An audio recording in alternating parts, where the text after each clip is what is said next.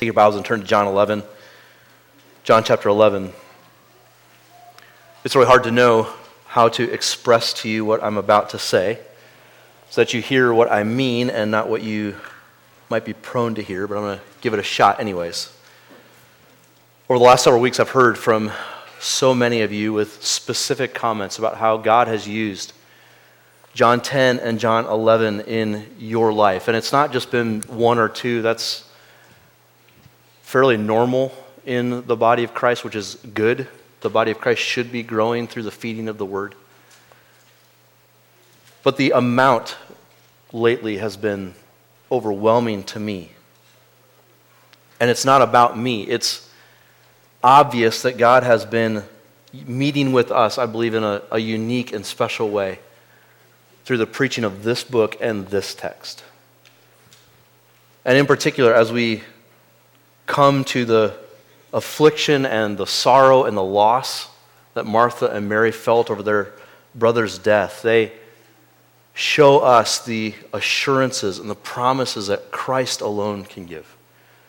That's been so helpful to me and my faith. It's encouraged and built up my faith, and I think it has yours, at least to those of you who've talked with me. And just another instance in which, beloved, we need to give praise to God. He has been at work in our body, and that is not required.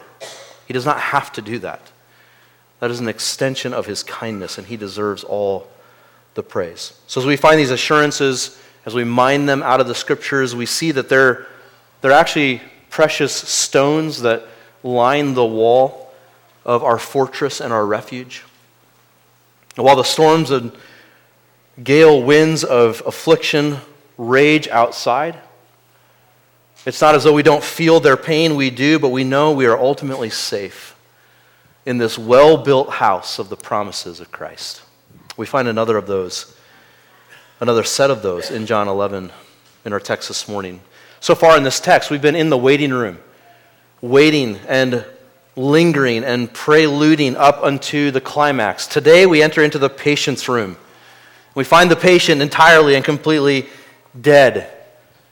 We have been through the text drawing closer to the tomb of Lazarus. We've seen tension building as Christ draws closer to this tomb. But this morning we get to discover the end of the story. And I know you know it. I know you know what happens. You know the end of it.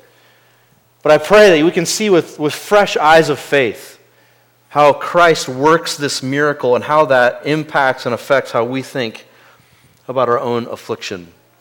Part of why I think so many of us have been so gripped by this text is because it is so raw and so real. All of Scripture reads you like no other book, helps you understand your own reality like no other book known to man. But this text is uniquely laid before us the difficulty of sorrow in a sin-cursed world. And then coupled with that, it has pointed us to the kindness and the compassion and the mercy of Christ that we have not before seen so clearly. This dark cloud of everything going on that hangs over this chapter is that Lazarus is dead. He's gone the way of sinful man. The curse has finally caught up with him, and he lies dead in the tomb. And no one doubts that Lazarus is dead. But everyone doubts that Jesus can actually do anything about it. Do not miss that when we come to verse 38. No one doubts he's dead. Everyone doubts that Jesus can do a thing about it. But the closer we move to the tomb, as we saw last week, the greater we see assurances for our faith coming out in the words and actions of Christ.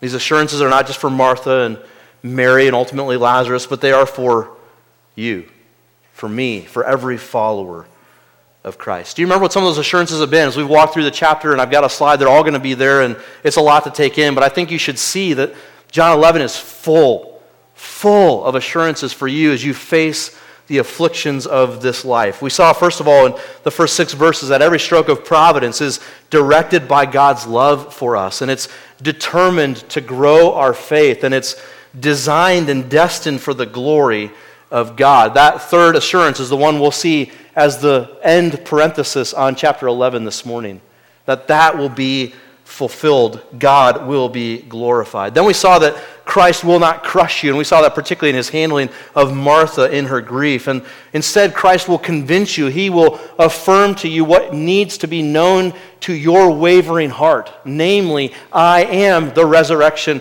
and the life. If you believe in me, though you die, yet you shall live, he says.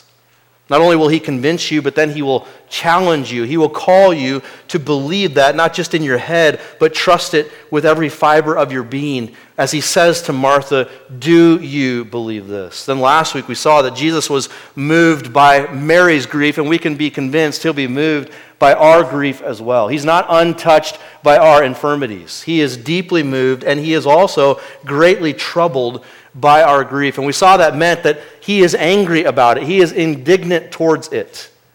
He is compelled to do something about it. But in his doing something about it, he is not discompassionate. He does not lose his love for you in his solution to your grief. Rather, as a man of sorrows acquainted with grief, he loves us in our grief and carries us gently through our grief to the other side. Those are amazing assurances from the one sent from God in John 11. This man of sorrows who knows grief came as the resurrection and the life. Now in the 7 verses before us, we see the greatest assurances of all. We come to the tomb, we smell the odor of a dead body 4 days in the tomb. We're confronted with the ugliness and vileness of death. And we see here the greatest assurances of all. As you know, Christ overpowers and overcomes it and gives us our greatest hope. Starting in verse 38, the text reads, Then Jesus, deeply moved again, came to the tomb. It was a cave, and a stone lay against it. Jesus said, Take away the stone. Martha, the sister of the dead man, said to him, Lord, by this time there will be an odor, for he has been dead 4 days. Jesus said to her, Did I not tell you that if you believed, you would see the glory of God? So they took away the stone, and Jesus lifted up his eyes and said, Father, I thank you that you have heard me. I knew that you always hear me, but I said this on account of the people standing around, that they may believe that you sent me. When he had said these things, he cried out with a loud voice, Lazarus, come out! The man who had died came out, his hands and feet bound with linen strips and his face wrapped with a cloth. Jesus said to them, Unbind him and let him go. Father in heaven, we praise you for the glory and the power displayed in this text. These are not just words on a page, but representative of a real Christ who worked a real miracle as a real sign to point us to our real and only hope. We ask that you would expose this truth to our hearts, confirm and commit it to us, assure us, especially those of us who are struggling the most with the afflictions and troubles and trials of this life. Father, would you meet with us as you have in recent weeks? Would you meet with us again in these moments and teach us from your word and encourage and assure our faith? Thank you, Father. In Jesus' name, amen. Over the many years of ministry, I've been asked to officiate many, many funerals, as you can imagine. A good number of those funerals have been along the way for unbelieving families, or maybe for families who are largely unbelieving but have one or two who are believers, or they are a Christian family, in quotes, and they want a Christian pastor to do a Christian service. And so they, through the funeral home, will get a hold of me, and they'll ask me to come and do the funerals. And I must tell you, it is a strange experience. It's a strange experience because those who don't know Christ don't know what to do with death.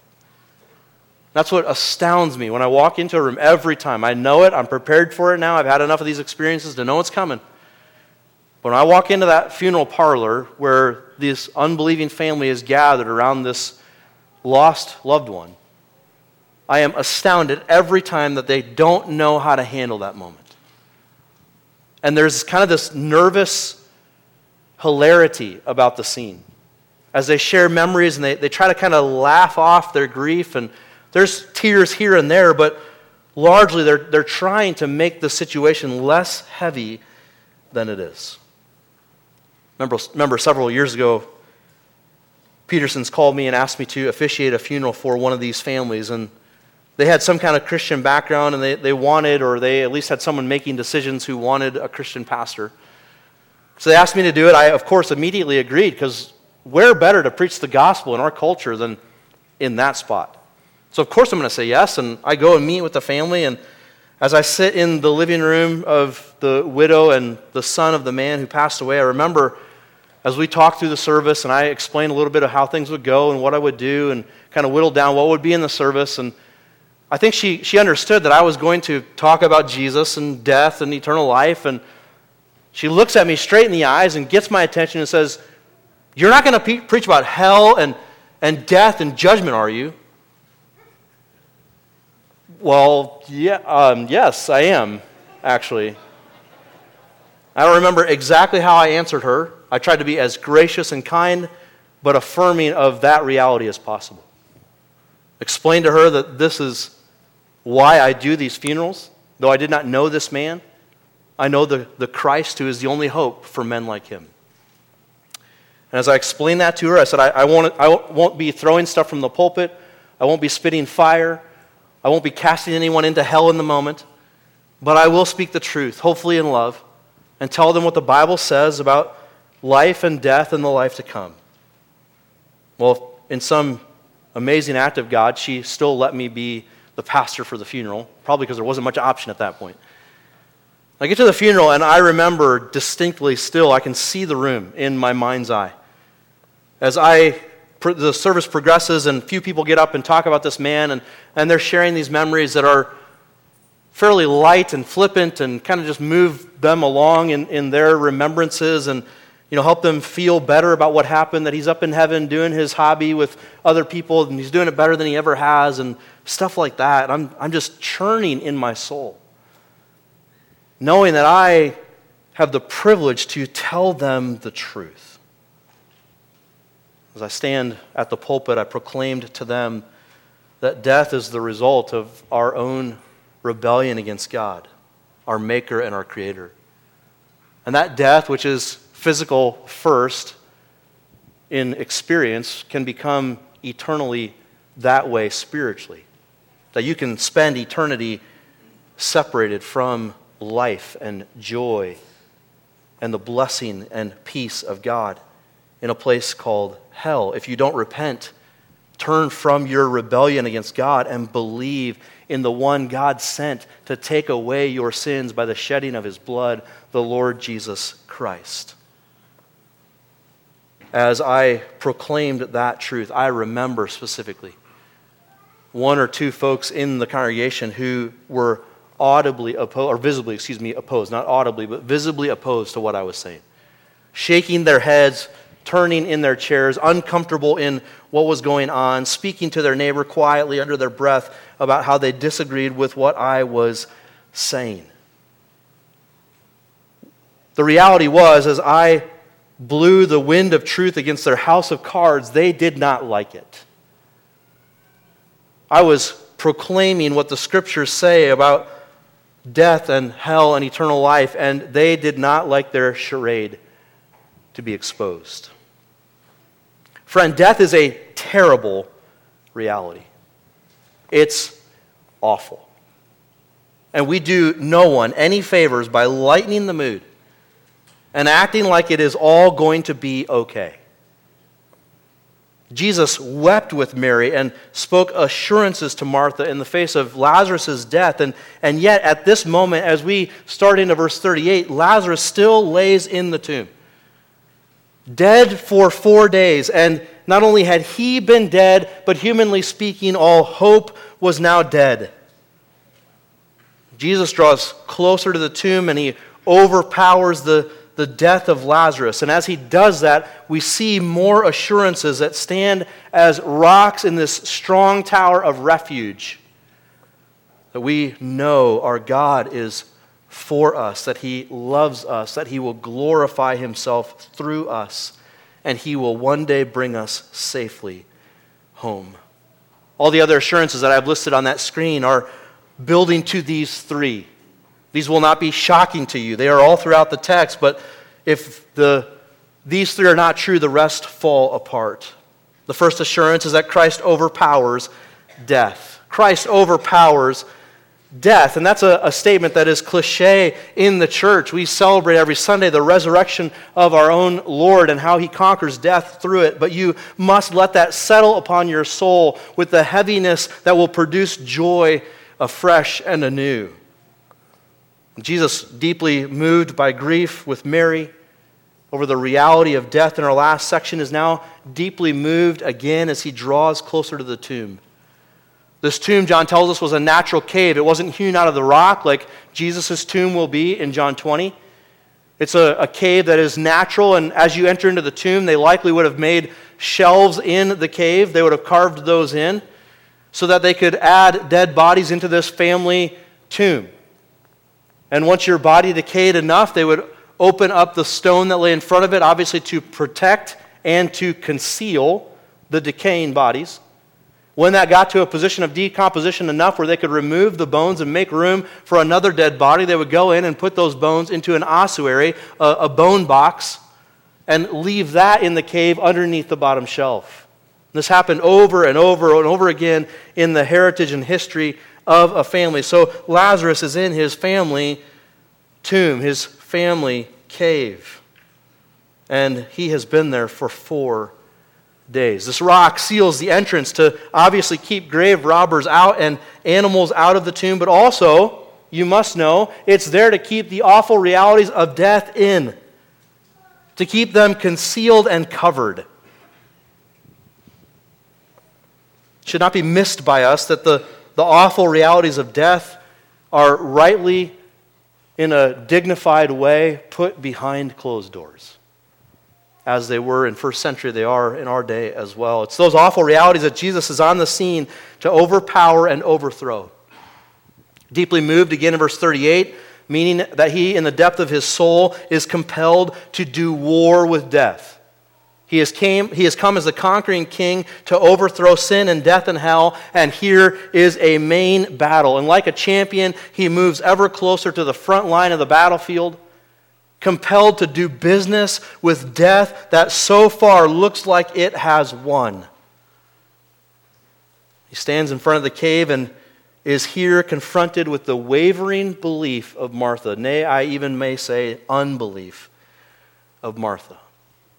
Ever the nuts and bolts kind of lady, right? Always dealing with the facts. Some of you are like her. I think I tend to be like her. Analytical of the situation. Thinking of what might happen if that happens and what might not happen if that doesn't happen. What will be the fallout of those decisions, and analyzing and critiquing everything.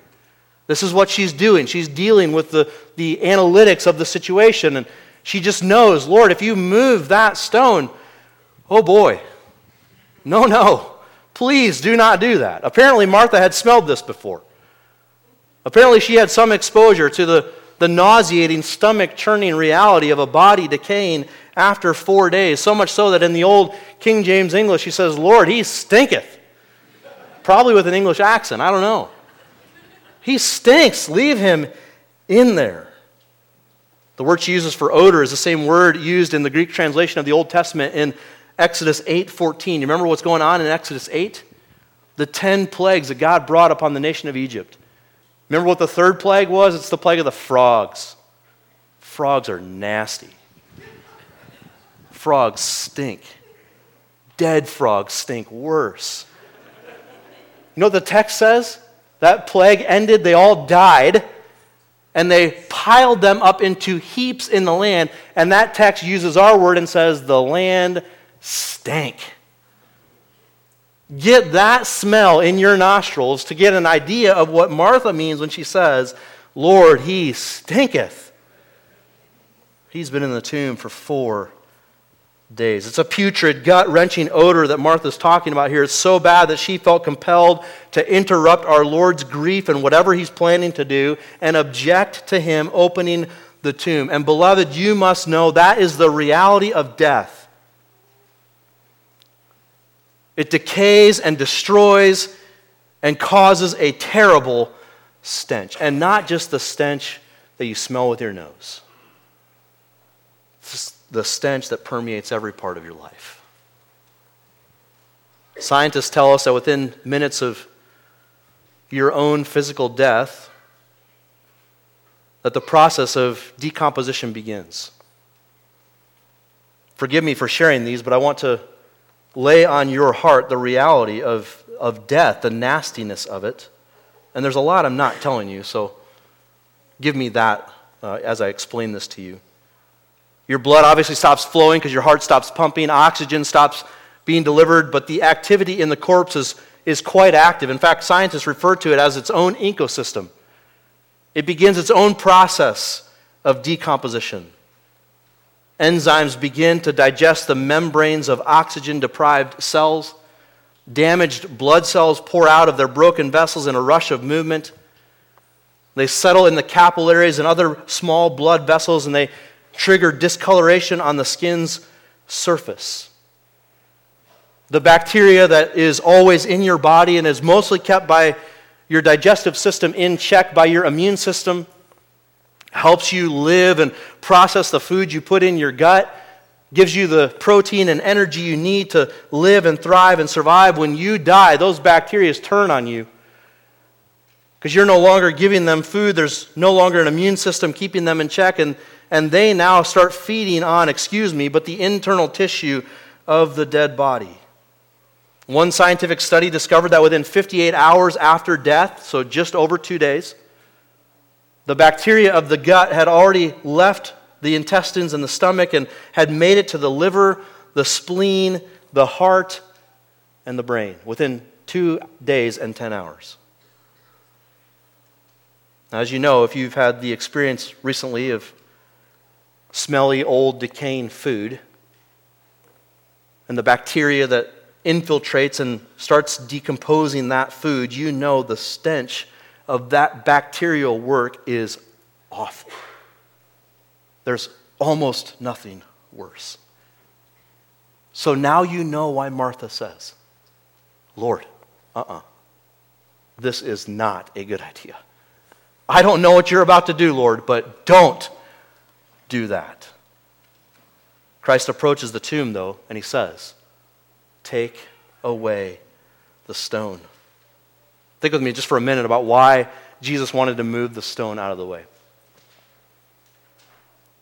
He doesn't need to do this. In a minute, he's going to, with a loud voice, say, Lazarus, come out. And a dead body that is in the throes of decomposition, has no hope of life by any human mechanism, is brought back to life by the words of a man. Apparently, that man, Jesus, has the power to say to a dead stone, move it. Or to say to a dead body raised to life, come through it. Right? He does not need the stone moved. There's 2 reasons I believe that Jesus says to them, take away the stone. The first is so that the crowd would have no doubt about the death of Lazarus. Now listen, they are already very sure. But to put it beyond doubt, to put it outside the realm of question, so that no one in all of history can ever say, Lazarus wasn't actually dead in the tomb. That's not a thing. You know why that's not a thing? Because he was dead in the tomb and everyone smelt it when they took away the stone. They're going to remember their gag reflex when that odor penetrated their nostrils. And they're going to tell that story of that dead man brought back to life. The second reason that Jesus says move that stone is because he will not use his power to do anything for us that he expects us to do ourselves. They could move the stone, but they could not raise Lazarus from the grave. Jesus could do both, but he is not going to use his divine power to trump and overthrow human ability. And there is a deep lesson for us here. In our affliction and in our grief, God will not do for us those things that he has clearly told us to do. It's in those moments of affliction and grief and sorrow and sadness that we want God just to come in, sweep in, and fix it all. And one day, gloriously, by his power, it will all be fixed. But along the way, there are things he has asked us to do, means and methods by which he has promised to give us comfort and assurance and to strengthen our faith so that we do not fall and stumble in our faith. So he has given us the prescribed means and methods of the Word, of the Spirit applying the Word, of the church ministering the Word and sharing in our grief and affliction and comforting us with the comfort they themselves have been comforted with in past affliction. So, beloved, when affliction hits you, you can pull out of life and stop doing all the prescribed methods and means God has given for you to do. And I will tell you that will exacerbate your sorrow. That will increase your affliction.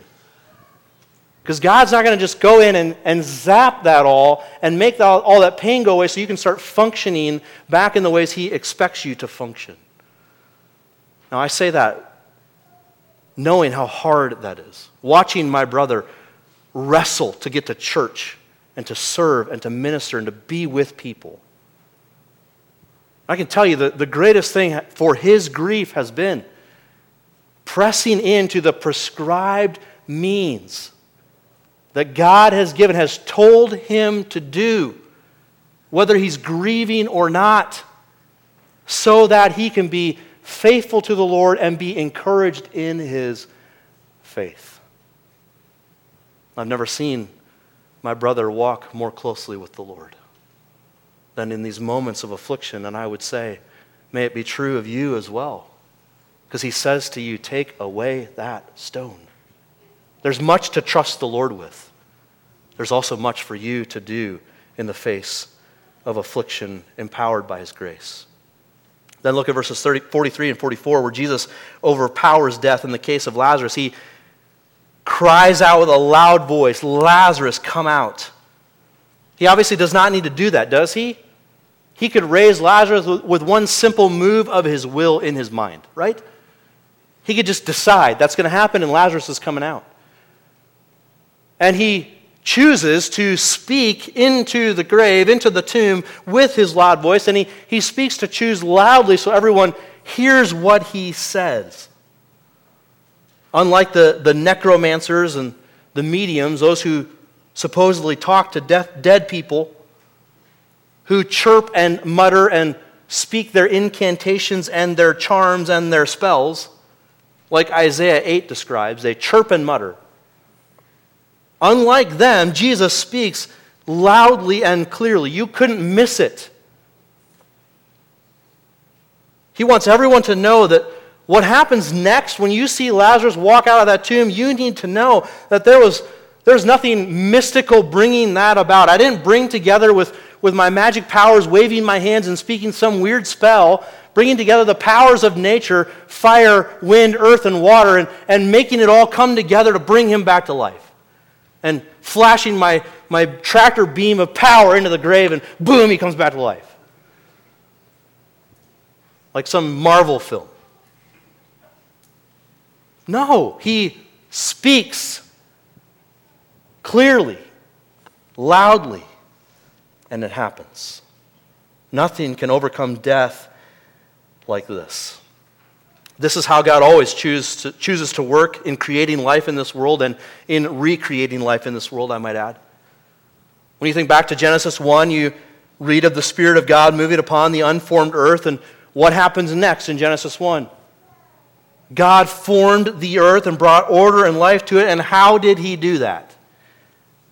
He spoke. One of the most repeated phrases in Genesis 1 is, and God said. And God said, let there be light, and boom, there was light. Let there be land, boom, there was land. This is God's self-prescribed method of creation and recreation, and it is no different in our text, and it is no different in the crevices of the tomb of your sinful reality either. John 11 is a picture for us of the spiritual life-giving power of the word of the Lord. The dead soul is entombed in the grave of sin and is captured by spiritual death, and the stench is awful. Spiritual rigor mortis has set in, and spiritual decay has run deep. The man or woman caught by sin is dead, dead, dead. Corruption has has run its course, and the stench, spiritually speaking, is beyond tolerance. Now we see in our Romans 1 society, where we have objected against the reality of God and worshiped and served the creature rather than the Creator, that stench of sin now is on center stage, to be applauded and celebrated and sung about and rejoiced in by our culture. And friend, that stinks. That reeks in the nostrils of God. And it is into this spiritual death, these entombed souls, that God in His kindness proclaims His word and says, come out. Romans 10:17 says that faith comes by hearing, and hearing by the word of Christ. It's the word that does the work to give you ears to hear, a soul revived unto eternal life.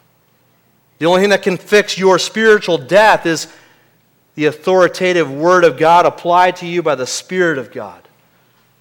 This is why Peter describes our spiritual rebirth in 1 Peter 1 by saying that eternal life is being brought to us through the agent of the imperishable seed of the living and abiding Word of God. Christ speaks and the dead Lazarus is brought forth to life.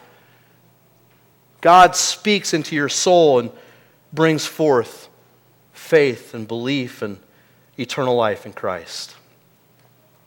It's an impossible thing to think about the things that happened in this moment when Jesus said, Lazarus, come out. 4 days worth of decomposition in the physical ecosystem of death is overturned at a moment's notice. His soul that had gone to be in Abraham's bosom in paradise with the Lord is brought back, crossing the chasm of realities back into the human and physical reality, and his once dead life is brought into and back to life. Beloved, this is a great assurance. Your greatest trials and your most bitter providences are those caused by death.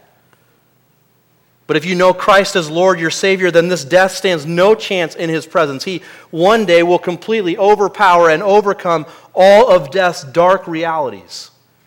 You feel the tremors of that death coming in your own body and in your own life. You see it and feel it and experience it in the lives of those you know and love. And the promise, the assurance of this text is that will not have the final say if you are in Christ. He will overpower and overcome it as your Savior and your Lord. Lazarus, however, is not the perfect fulfillment of that and our rock of promise for that truth, is he? Because Lazarus isn't technically resurrected. He's actually just revived to his pre-illness state. He's brought back into whatever life he had before he fell ill and died. And even more than that, he's brought back into life in the stinky grave clothes in the tomb. Thankfully, none of us have to go through what he went through. As Lazarus is called out of the tomb, he is stumbling along with those grave clothes, as we see in verses 43 and 44, and is, as you know, by the more evidence for the reality that he was dead. Everyone knew he was when he went in there, but when he comes out and he's dressed in the grave clothes that he would have gone in with, they're even more convinced he went in dead and came out alive. This is not a charade. This is not some sleight of hand by this Jesus. He was dead and now lives. And there's a greater reason why John gives you this detail of Lazarus coming out with his grave clothes on and saying to those seeing him, unbind him and loose him. He's telling you this because he wants to draw a contrast between what Lazarus experiences and what Jesus experiences in chapter 20. After he dies and is raised to life, that resurrection is our solid hope. Lazarus is resurrected, brought back to life, and he's revived to mortal life. He is alive, but he's groping blindly in the tomb, trying to find the exit, can't see a thing, bound by claws, stumbling along. trying to figure out where the opening is and not knowing what to do next. He brings his grave clothes out with him, and frankly, he's going to need them again. They're going to have to use those or others to wrap his body one more time. But in all of this, as a mighty display of God's power, isn't enough for us. It pales in comparison to the greater victory over death that Christ himself will accomplish in chapter 20. And I don't want to steal the thunder of that sermon in chapter 20, but as Jesus comes out of the tomb, you know what happens. Does he come out with grave clothes on? Does he need the stone moved for him? Does he need anyone speaking into the tomb to say, Jesus, come out? No, he accomplishes it by his own power, leaving his grave clothes neatly folded in the grave, in the tomb, because he'll never need them again. He is resurrected to what Paul calls a spiritual body, a real and true physical body, but one that is now glorified spiritually. It's a body that can eat and drink and maintains the scars of crucifixion, is physically present with others, apparently looks very similar to other people's physical bodies, yet in some glorified state, and yet it's a body that can walk through walls and appear and vanish in an instant. It's a body that will never die, and it's the resurrection of Christ that is our greatest assurance in the face of death. So while he gives you a glimpse in chapter 11 of his power over death, see this as a tremor of the greater earthquake to come, the full victory given in Christ in John chapter 20. Second assurance, Christ can be trusted. These will go fast, these last two. Christ can be trusted in the face of our affliction. That assurance is seen in verses 39 to 42. The struggle of Martha is the struggle of faith before the miracle. She believes that Jesus is the Messiah, but she obviously is not sure what that means, right? She knows generally what that means. She knows in theological concept what that means, but she doesn't know what that means right in her moment of affliction and pain. And so as she says to Jesus, "What are you thinking in taking away the stone?" she is assuming she knows better than her Messiah with how to handle her affliction. Did you hear that? This is where our faith wavers in the hardest of times, isn't it? Lord, I think I know better than you how to do this. Whatever that next thing is, Lord, it would go better this way. Lord, what are you thinking moving that stone? No. I have a better way forward here. She was struggling to trust her Messiah. Jesus' response to her in verse 40 is essentially, Martha, listen, you can trust me. I know what I'm doing. If you believe, you will see the glory of God. If Martha will simply submit her heart and her will, her limited understanding of her own grief to her Lord, she can be assured, as Jesus says, that he will take care of it. So I ask you, what but Lord statements have you put before him in your affliction? What questions have you asked him in the throes of your sorrow and your pain? And it's not wrong to ask them, let me be clear. Jesus does not condemn her for her sinfulness, does he? He does not rebuke her and refuse to associate with her. He patiently, lovingly, and compassionately answers her question. He says, Martha, didn't I tell you if you would believe, you will see the glory of God? So maybe yours is, but Lord, we had so many things yet undone. Lord, our family needed him or her. Lord, we can't wait for you to act. The grief is too great. The pain is too much. Martha is met here with the assurance you also need to be met with. Jesus can be trusted. You know what they do then. They take away the stone, and that overwhelming putrid aroma permeates every nose in that place. People cover their faces, I assume, as they try to stop themselves from embarrassing themselves in that moment. What did Jesus do? As they're all doubled over in the the awful reality of death, what does Jesus do? Verses 41 and 42, he lifts his eyes to heaven and he speaks to the Father. He prays to the Father in the face of the most awful reality of the human condition under sin. When mankind has no answers, when there's no human solution to that moment. There are potential human solutions to cancer. There are potential human solutions to heart disease. There are potential human solutions to digestive disorders. There are potential human solutions to all these other problems. There are no human solutions to death. We don't even try because we know we can't do it. In that moment, when all human hope is lost and they all smell it in their nose, what does Jesus do? He prays to the Father.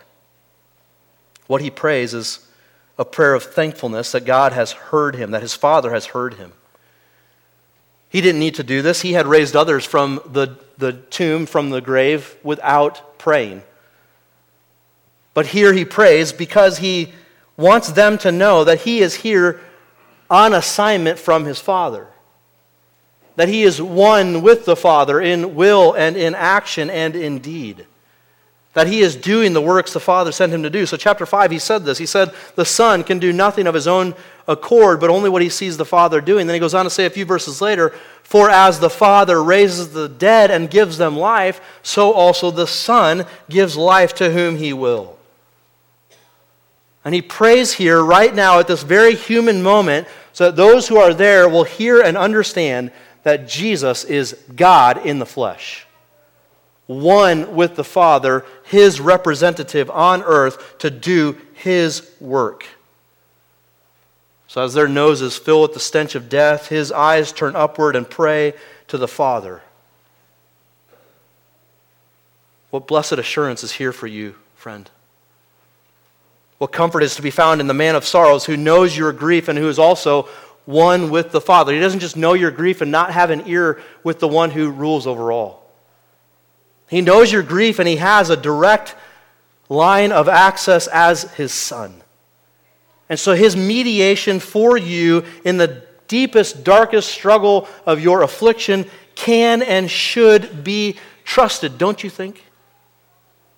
If all of that is true, don't you think he can be trusted and should be trusted? Isn't this why Paul in 2 Timothy 1, as he wrote his last letter, right before his death, when the letter in which he'll say, I fought the good fight, I've kept the faith, I've finished my course, and I'm ready to die for my Lord. As he starts the letter, he says he has been proclaiming the goodness of the glory of Christ who has authority over sin and death and hell. And because of that, he is enduring persecution, he goes on to say in verses 10 and 11 of chapter 1. And then he says, but I am not ashamed, for I know whom I have believed. And I am convinced that he is able to guard until that day what has been entrusted to me. He is suffering unto death for the gospel itself. And he says, even in that deep affliction, I know whom I have believed, and I am convinced that he is able. That is your assurance. Christ can be trusted. Third, last, climactic assurance. God will be glorified. God will be glorified. That's what Jesus promises to Martha in verse 40. Did I not tell you that if you believed, you'd see the glory of God? We don't have a record of him actually saying that to Martha. He said something like that in verse 4 when he said to his disciples, this illness is not unto death, but it is for the glory of God. But he never says that directly to Martha that we have record of. He says in verses 23 to 27 that he is the resurrection and the life as he interacts with Martha over this issue. But what a strange thing in this moment when death is permeating the reality of Martha's existence for him to say, believe in me and you will see the glory of God. He's obviously equating the raising of Lazarus, which is about to happen, with the glory of God. And he promises that Martha will see it if she believes.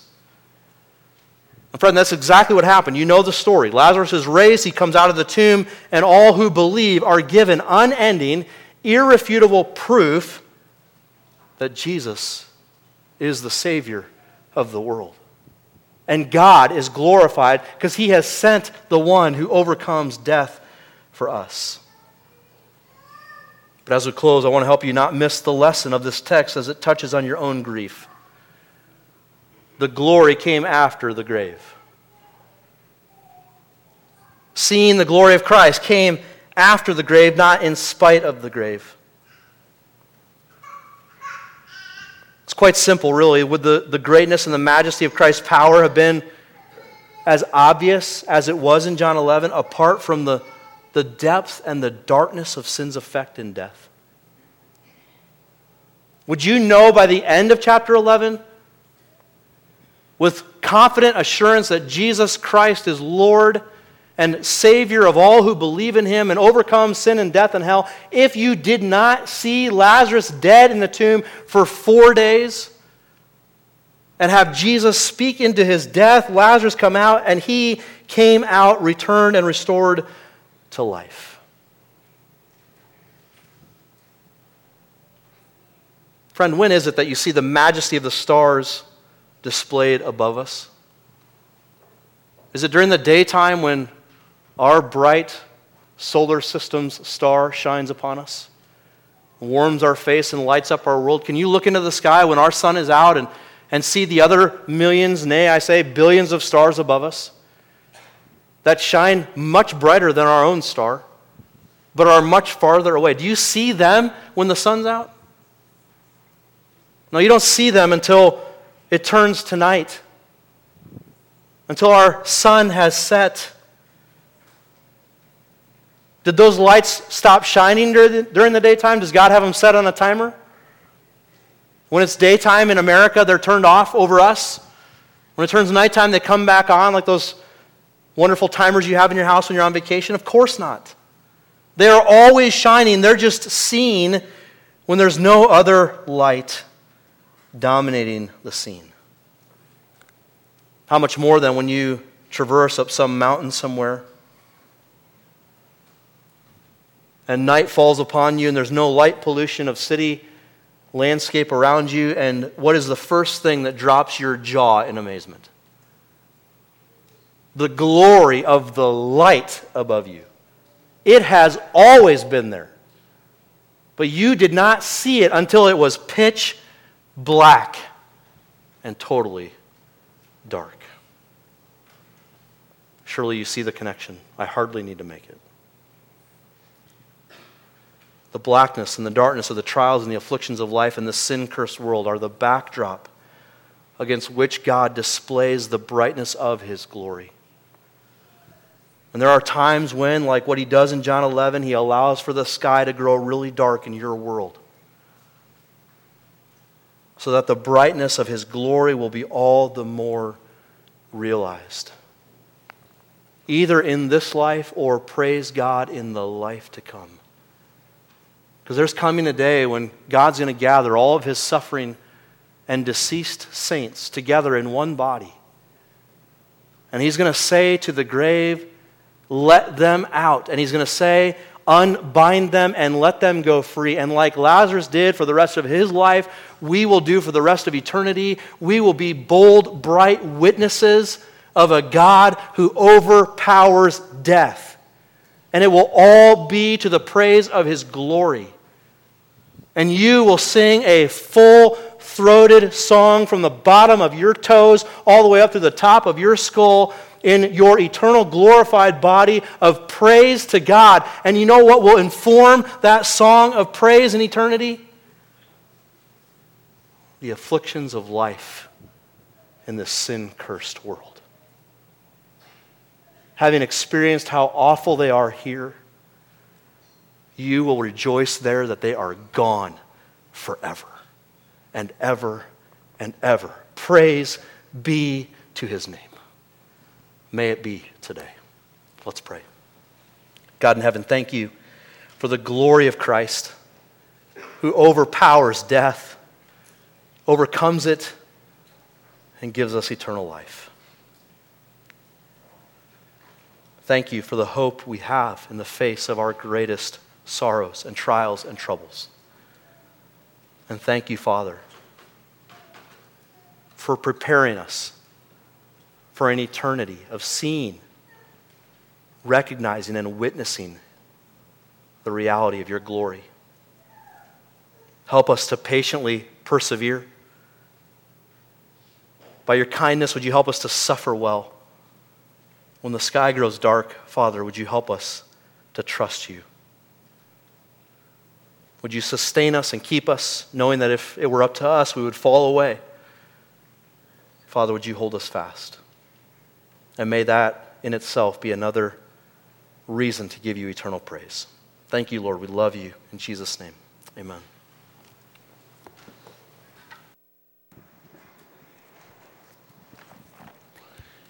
Before we sing our response to God's Word, I want to just invite those of you who enjoy singing together in choir to join us in the music room right after the worship service for a very brief rehearsal. We're going to be singing 2 Sundays from today. If you are planning on helping with the VBS, you will be able to go directly from the rehearsal to that help. In response to God's glorious power to give life, let us sing together, "Oh, for 1,000 tongues to sing."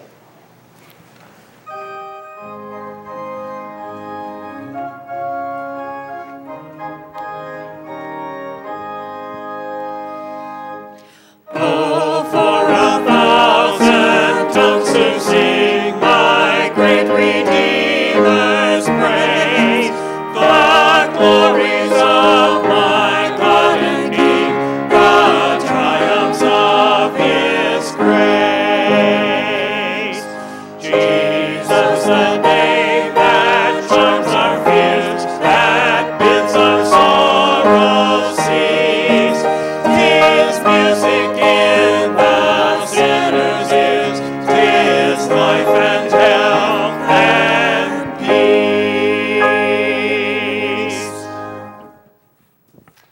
If you're able, right after the service, there are several that are joining Amy to set up the rest of the things for VBS. So if you're able to help, please see Amy outside of the church office and get that done and knocked out quickly. Thank you so much for praying for Vacation Bible School in the week to come. Also, we have a Utah Missions Trip meeting to remind those of you who are planning to be there. That'll be in the conference room about 10 minutes after the service. If you're visiting with us today, it's been a joy to have you. Hopefully we'll get the chance to greet you before you leave today. Thank you for joining us.